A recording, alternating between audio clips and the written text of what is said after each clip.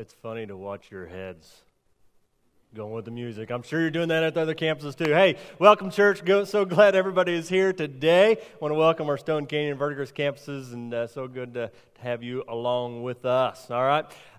Yes, today is Palm Sunday, of course, remembering that triumphal entry of Christ coming in, Jesus coming into Jerusalem, and all leading up to what we'll be celebrating next week with Easter and the resurrection. And man, we are excited about next weekend and just the impact that we hope to have on all of our communities. And I just want to, before we jump into the message today, I just want to kind of cover a few things with all three campuses, make sure we're all on the same page here.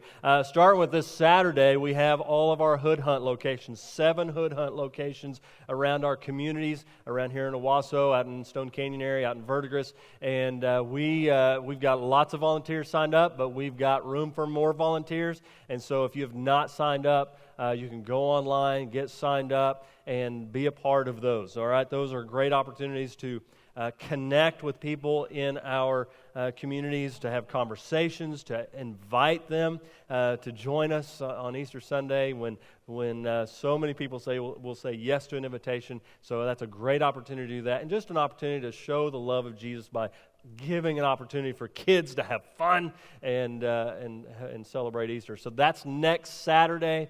Get online, get signed up, and be a part of those, and be praying for those events that they'll have a great impact, okay? And then we have Easter Sunday, okay?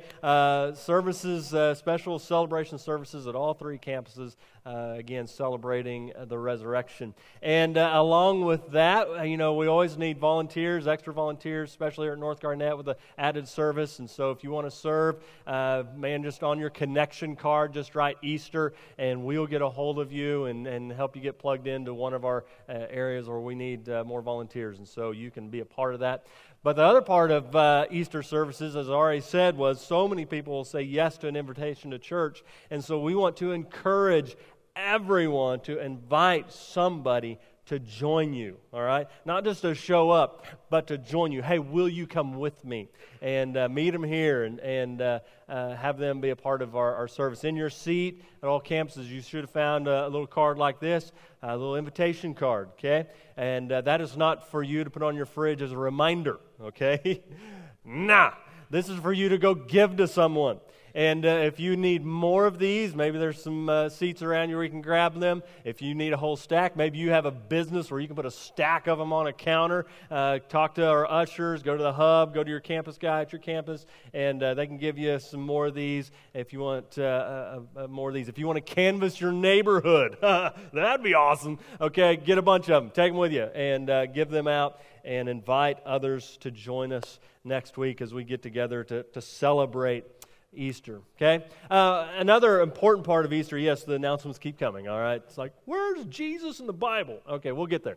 Another important part of our Easter celebration that we do every year at Easter is our Easter offering.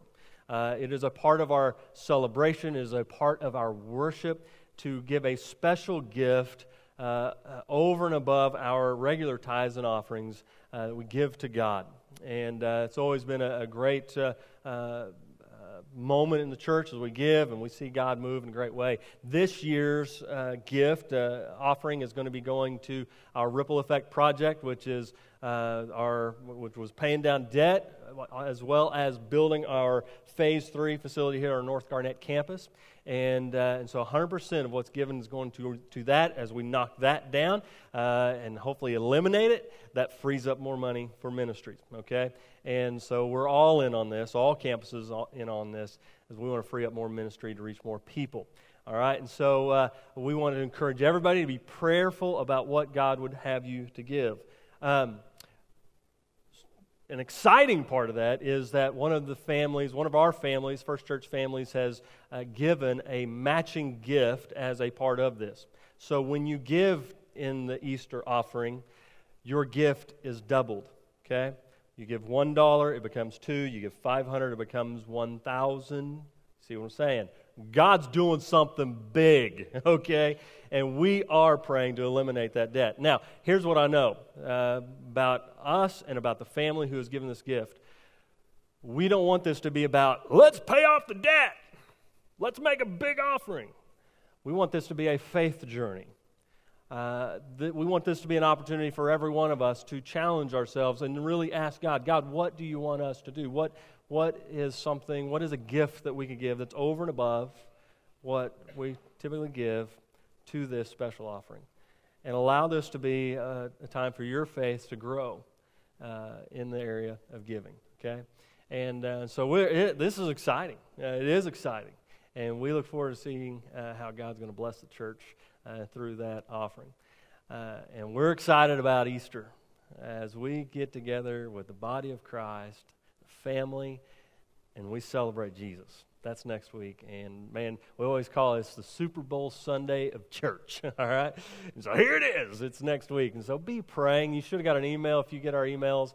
You should have got an email this week that had a list of things to be praying through.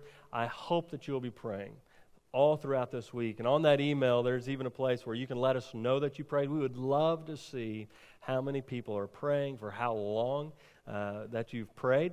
So we can say, you know what, we had 20 hours of prayer lifted up to God, 40 hours of prayer lifted up to God for what He's going to do here. And that would be one more thing we could celebrate. So anyway, Easter Sunday, I'm excited. Be here. Bring somebody with you. Let's see what God's going to do. All right? Commercial over. All right, here we go. Let's jump back into where we're at here. You know, at the beginning of this year, in the very first message of this year, 2017, we kind of laid out a vision for 2017 for First Church. And one of the things we said is we want to go green. All right? We want to be a church that goes green. And, you know, we're not talking about solar panels everywhere, but we want to be a church that sees the green light that we are called to go and to be a going church and to go and reach this lost world, okay? And as we've been marching through the book of Acts, what we have been seeing is a going church, right? As we've watched that church get launched and take off, it just keeps going, reaching more and more people with the gospel, with the good news of Jesus, all right? And if you remember back, if you go all the way back to the beginning of the book of Acts, the key verse, really we call it the anchor verse of the book of Acts, is Acts chapter 1, verse 8, where Jesus is talking to His disciples right before His ascension, and He's kind of giving them a final charge there, and He says this, "But you will receive power when the Holy Spirit has come upon you, and you will be my witnesses in Jerusalem and all Judea and Samaria and to the end of the earth." Really, Jesus is pretty much giving us an outline for the book of Acts as He says that you're going to receive power. Well, that's what we saw happen in chapter 2, Pentecost. The Holy Spirit comes on the disciples and they begin to preach, and people begin to hear in their own language the good news of Jesus. And so the power came, and He says, "You're going to be my witnesses to Jerusalem, Judea, Samaria, and to the end of the earth." And we began to see that happen. You look at Pentecost, they're in Jerusalem. The gospel goes out. Thousands come to faith and are baptized into Christ that day. And so Jerusalem's hit with the gospel. But then you go beyond that, and it begins to spread beyond Jerusalem into the surrounding area, which is Judea. Jerusalem's part of it, and it continues to move forward. As you go to Acts chapter 8, whenever the church begins being persecuted, it says that all the disciples are scattered among Judea and Samaria. They're in verse 1 of chapter 8. And so the gospel, where the people are scattered, guess what goes with them? The gospel, the news of Jesus. And so more people are hearing about it, and now it's gone from Jerusalem to Judea. And then in verse 4 and 5, it talks about Philip whenever he goes to a town in Samaria. Okay, that was next on Jesus' list, right? And so now it's to Samaria. And then Jesus' last point is it's going to go to the end of the earth. You're going to be my witnesses to the very end of the earth. Well, where's that? You know, in the earth, round, you know, where's the end? And but what he's saying, the idea in that day was that Rome and the Gentile world way out there, that was kind of the end of the world. And what we've been watching is Paul marching forward with his missionary journeys until he gets to Rome. Now, he doesn't get to Rome like he probably wanted to get to Rome, but he gets to Rome. We're going to hear about that today. That's what we're going to be unpacking here today. Now, you'll remember last week, if you were here, we talked about it. Paul had been in prison. He'd been on trial for some time there in Jerusalem, and he's appealed to Caesar. And we're going to watch him finally make it to Rome. Okay? But what we've seen in the book of Acts is the gospel continue to go forward and reach more and more people. And what we learn is that the gospel, the good news of Jesus, is for everyone. Okay? And maybe you can remember this also from the very beginning of the year, and we've been hitting this statement over and over again, that vision statement that we've said, that we want to reach lost people and grow found people. That we want to be a community where everyone is welcome because no one's perfect and anything's possible, right? We've been saying that over and over again. That's what we've seen in the church as it continues to move forward. We've seen the gospel go from the Jews to the Gentiles. We've seen it go to the rich and the poor. We've seen it to go to families and individuals. We've seen it to go to the popular and the unpopular. We've seen it go to the powerful and the not so powerful. We've seen the gospel go to everyone because everyone is a candidate for salvation. And that's why we strive to be a place where everyone is welcome, because everyone needs Jesus. And so again, as we come to the very end of the book of Acts, yes, this is the last message, crazy, 16 weeks, here we go. Last message in the book of Acts. We're going to be in chapters 27 and 28. And again, we're going to see Paul finally make it to Rome. Now, Paul is confident that he's supposed to go to Rome. I mean, God has put it on his heart. He knows without a doubt that's where he's supposed to go. Matter of fact, if you back up, you go to Acts chapter 19, verse 21, he makes a statement to some of his fellow believers. He says, I must visit Rome. It's on his heart. He knows that he's supposed to go there. You go to Acts 23, verse 11, Jesus himself speaking to Paul, giving him some encouragement, says, you must testify in Rome. You've got to go tell them about me over in Rome. And then where we are in our text today in verse 27, whenever Paul is on a ship out in the sea in the middle of a storm and everything's falling apart, an angel of the Lord appears to him. And in verse 24 of chapter 27, this angel says to him, you must stand before Caesar. Paul's confident that he is in God's plan, following what God has in store for him as he heads to Rome. Now, it would be easy if you're in Paul's shoes to think, okay, if I'm following God's plan, then things are going to go well. This is going to be smooth sailing, all right? Because I'm following God's plan. No. It's not what's happened. It's not what we see in what happens with Paul. As you read through chapter 27, all you read about are trials and difficulties, one after another. It starts with the storm. They board this ship. They're heading out, and a storm like they had never seen before. Actually, a typhoon hits them, and for 2 weeks they're battered until finally they come across the next trial. They're shipwrecked. But nobody died. God was protecting them and gives them assurance through Paul. And they make it to this island. And then when they get to this island, the people, the inhabitants of this island, Malta, they took care of them. They were very nice to them. It was great. And we get a picture, just a little glimpse of Paul while he's on this island. He's, again, 2 weeks of shipwreck, or two weeks of storm, now shipwreck. Now they've finally made themselves to this island where they're gathered up, and there's a fire built. And we have this picture of Paul carrying wood. After all he had been through, he's carrying wood. You know, this has little to do with my message, but what an example of servant leadership. That in spite of all he had been through, here he is carrying wood to go and warm others. But while he's carrying wood, Luke, the historian, gives us another little picture of something that happens. He says, and a viper attached itself. I like the way he says that. It attached itself to Paul's arm, all right? So a snake, all right, grabs him, all right, gets a hold of him, fangs in his arm. And it says, and Paul shook it off in the fire.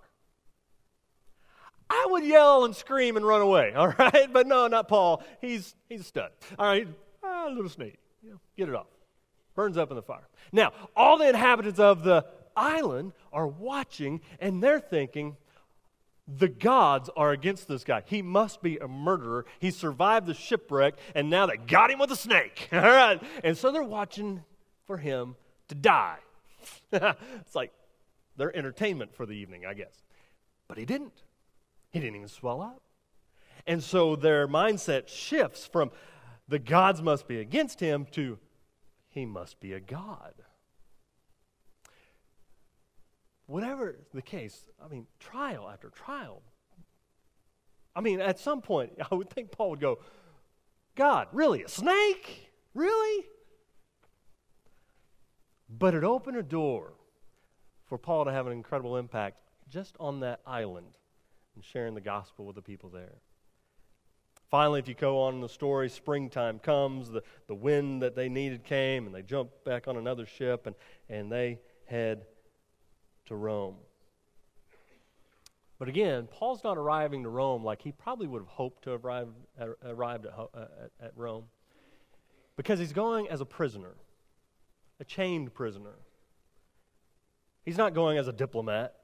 He's not going as a great leader that everybody's waiting and anticipating to hear from. No, he's going as a prisoner. And he arrives in Rome. Every one of us are going to face difficulties in life. Maybe even especially whenever you're following God's plan. Life is filled with difficulties. But trust in God's plan. That's what we see in Paul. Through all the difficulties, through all his struggles, through storm, shipwreck, snake bite, all of it, he just keeps trusting in God's plan to get him to Rome. I believe that God does desire for us to have a blessed life. I believe his plan for us is to have a blessed life, a great life, a wonderful life. If you're married, I believe he wants you to have a wonderful marriage. If you have kids, he wants you to have wonderful kids that are perfect and never talk back. If you have a career, I believe he wants you to have a wonderful, fulfilling career. I mean, I believe that he wants that because he's that kind of a father. But it's no guarantee because we have an enemy. Paul faced an enemy. Satan knew what he was heading to Rome to do, and he wanted to do anything that he could to knock him off path. Matter of fact, in the Old Testament, often the sea was referred to as being an element of the enemy, spiritual attack. And it's at sea where Paul would face the majority of his attack. Maybe there's a parallel there. Listen, we have an enemy. Yes, God wants us to be blessed, and I believe we can live a blessed life. But that does not mean that we will not have difficulties. But in the midst of our difficulties, whatever they might be, we must keep trusting in God's plan. You see, I believe Paul had a big dream for his life, especially before he met Jesus. I mean, he was on the path to having a wonderful career and great wealth, and then he met Jesus. And all that went away. Yeah, I believe he had a great plan, a great dream, Paul did, but Jesus had a bigger dream, had a bigger plan. And I think the same might be true for us. We get big dreams, don't we? For ourselves, what we want to do, what we want to acquire. Chances are God has a much bigger plan in store for you if we'll just trust him and follow him. Finally, though, Paul makes it to Rome. He gets on the ship. They make it to Rome. And there, and starting in verse 17 of Acts chapter 28, we're going to pick up there, and we're going to learn about what he encounters there. What we are going to find out is there, while he is there, he's under house arrest. He's chained to a Roman guard in a rental house, all right? He has to pay the rent, okay? But that's where he's confined to, is this rental house. Look at verse 17. After 3 days, they've been in Rome for about 3 days, recuperating a little bit probably. After 3 days, he called together the local leaders of the Jews, and when they had gathered, he said to them, "Brothers, though I had done nothing against our people or the customs of our fathers, yet I was delivered as a prisoner from Jerusalem into the hands of the Romans." He starts off by calling the Jews brothers, and I believe he's trying to build a connection here. Hey, I'm one of you, all right? And then he begins to give them the backstory, okay? He is following his plan, all right? Every time he went to a city with the gospel, what was the first thing he'd do? He would go to the synagogue. He would go to wherever the Jews were meeting to worship, and he would begin to share Jesus with them first. He can't leave his house, and so at this place, he's called them to him. They came to his home, and he's sharing with them the news of Jesus. But he starts with, here's what's got me here. Here's what's led me to Rome. Look at verse 18. When they had examined me, now he's talking about in Jerusalem, the Roman leaders, the Roman authorities have examined him. Okay? When they had examined me, they wished to set me at liberty. They wished to set me free. Okay? I could have gone free because there was no reason for the death penalty in my case. All right? I could have gone free because I didn't deserve what the Jews said I deserved, which was death. All right? I was and am not guilty. All right? Verse 19. But because the Jews objected, I was compelled to appeal to Caesar, though I had no charge to bring against my nation. I was compelled. I really didn't have a choice. I had to appeal to Caesar. As a Roman citizen, I had that right, and that saved my life. So I appealed to Caesar, and that's what's brought me here. Verse 20. For this reason, therefore, I have asked to see you and speak with you, since it is because of the hope of Israel that I am wearing this chain. Listen, Paul wants to share the good news with his Jewish brothers, just like he's done in every other city that he's come to, because what he has is news, good news of the hope of Israel, of Jesus, who was the one who was promised to come, the Messiah, and he wanted to come. He couldn't stop that pursuit of what God was leading him to do because he had the hope that they were looking for. That's what the Jews were looking for, was Jesus, this Messiah, to come, but they had missed him. Verse 21 there in chapter 28 basically is the response of the Jewish leaders is, we haven't heard of you. We don't know who you are. Nothing's come before you. No paperwork's come sharing the news about you, Paul. We don't know who you are. Look at verse 22. But we desire to hear from you what your views are, for with regard to this sect, we know that everywhere it is spoken against. Hey, Paul, we haven't heard of you, but we've heard of the movement that you're a part of, and it ain't good. Everybody speaks against it. Well, who's everybody? Well, you got the Jews and the Gentiles, pretty much. And so, why are both of them against it? Well, the Jews are against it because when Jesus came, he was not the Messiah that they thought he would be. Palm Sunday, how appropriate. Jesus came in as a king and was worshipped. But when the realization came that he was not the king that they had been hoping for, he was killed.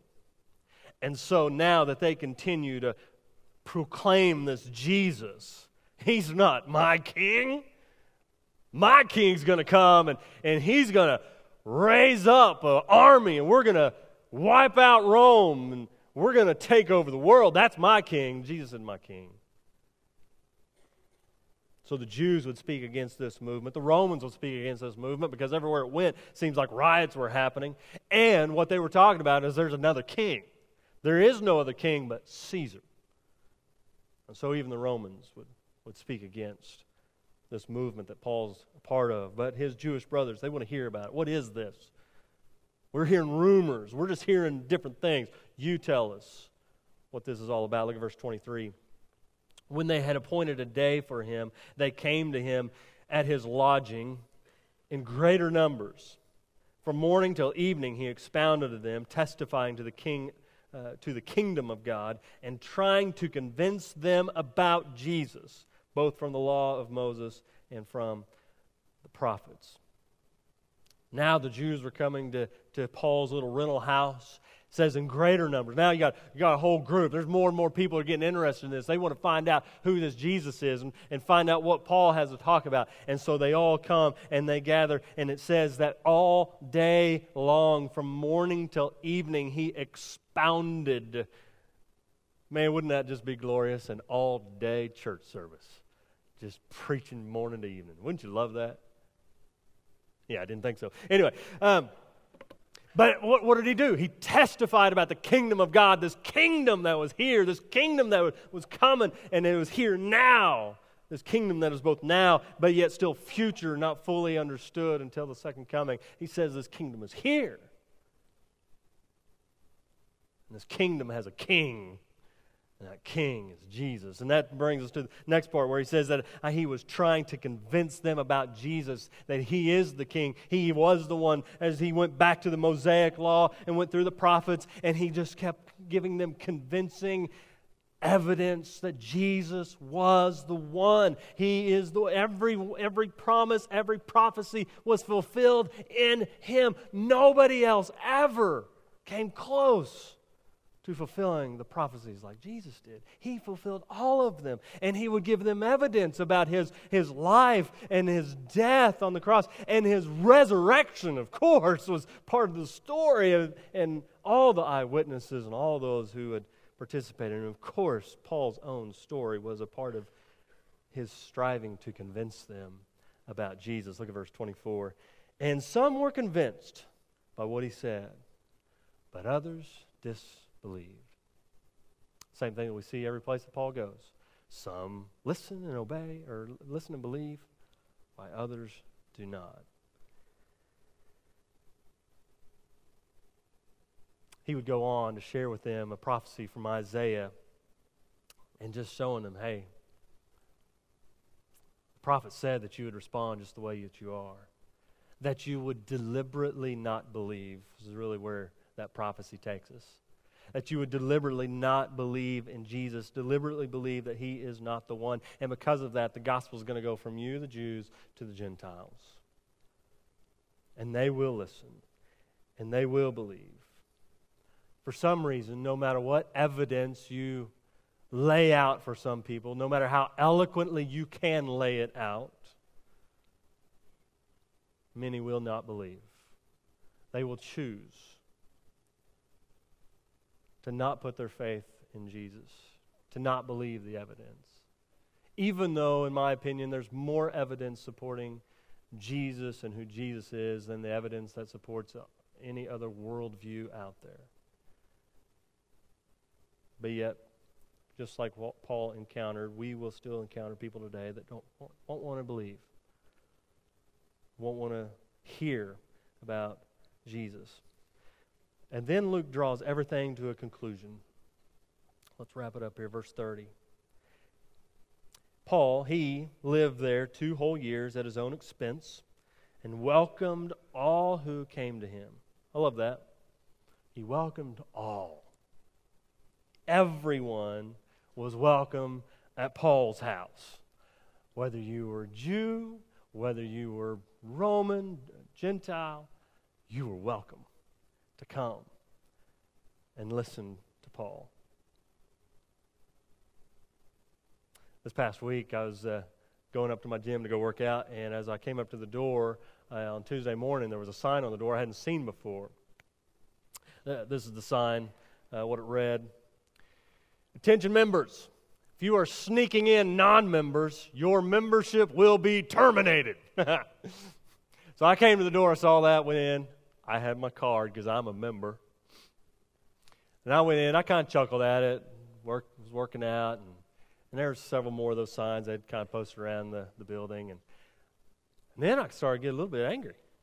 Because, I started thinking, you know what? I've come up here before, and it's been so busy that there's been machines and equipment that I couldn't work out on. And so you're telling me that some of those people may have been non-members? I mean, I pay, and then some of them aren't? And so I'm sorry, I can't believe people do that. Now I backed off. It's all good. I was working out. Blood was flowing. Anyway. But then I had a thought. Would we ever hang a sign like that on the outside of our church? No. we would never do that. Members only. And we wouldn't. But I wonder if sometimes maybe that's the message we communicate. Maybe we do really good for our guests who come in here, and we're good at greeting at the doors. Maybe we're even friendly in our auditoriums, okay? But is that where it ends? Are we accepting others into our lives, into relationships, into our groups?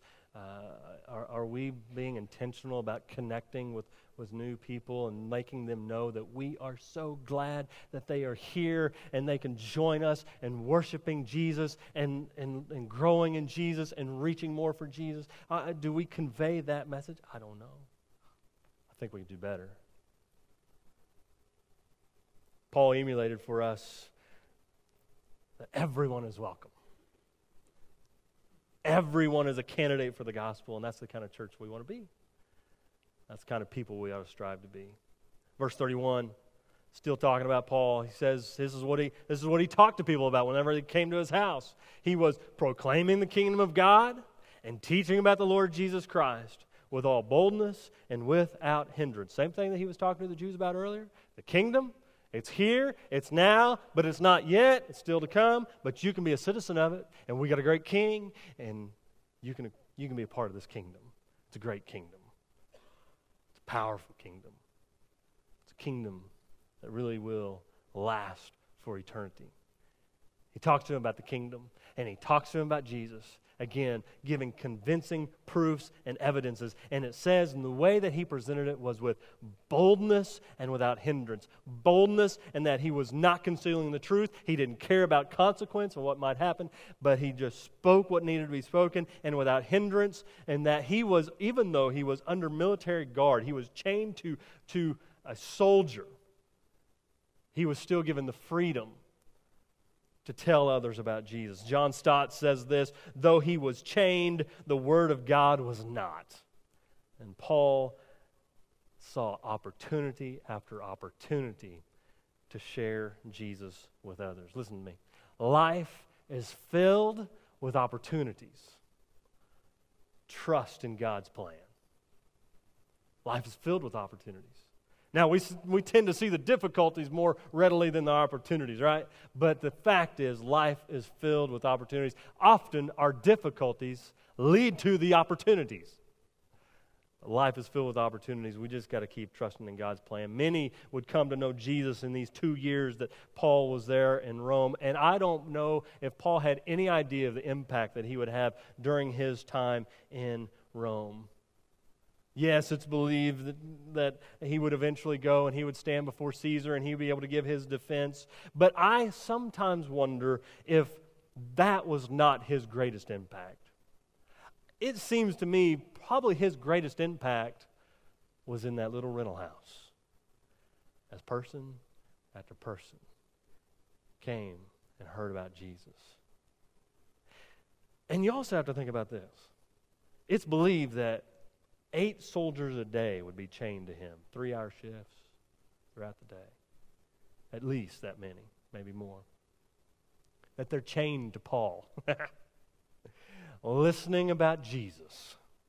Listening to him talk. Listening to him give evidence. Listening to him pray. Maybe listening to him sing. He sang in a prison cell earlier. He probably did some singing in his little rental house. And they were there, captive audience. And I wonder how many soldiers came to know Jesus because they were chained to Paul. It's interesting, if you go to Philippians, you go over to his letter to the Philippians that he was believed that he wrote during this time. And there in chapter 1, he makes a statement that he says, what has happened to me, these chains that I have, they have only served to advance the gospel. And he shares about the impact that he's been able to have. If you go later in that letter in chapter 4, verse 22, when he's giving his greetings like he always would do in his letters, he says, and the brothers in the household of Caesar send you greetings. I wonder how the people in Caesar's household started to learn about Jesus. Maybe it was because he was impacting guards and the word started to spread. Maybe some of those people in Caesar's household began to make their way over to the little rental house.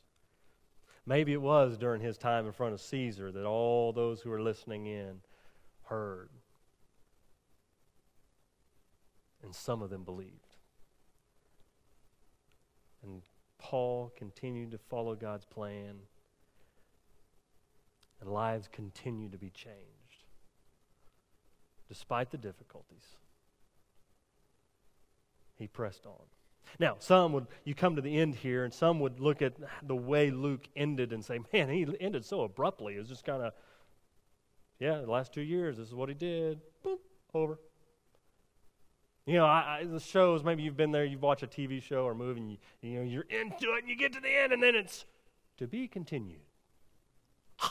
What? Don't experience that as much if you're a binge watcher because it's all there, But back in the good old day, anyway. But it's frustrating when you get that to be continued moment.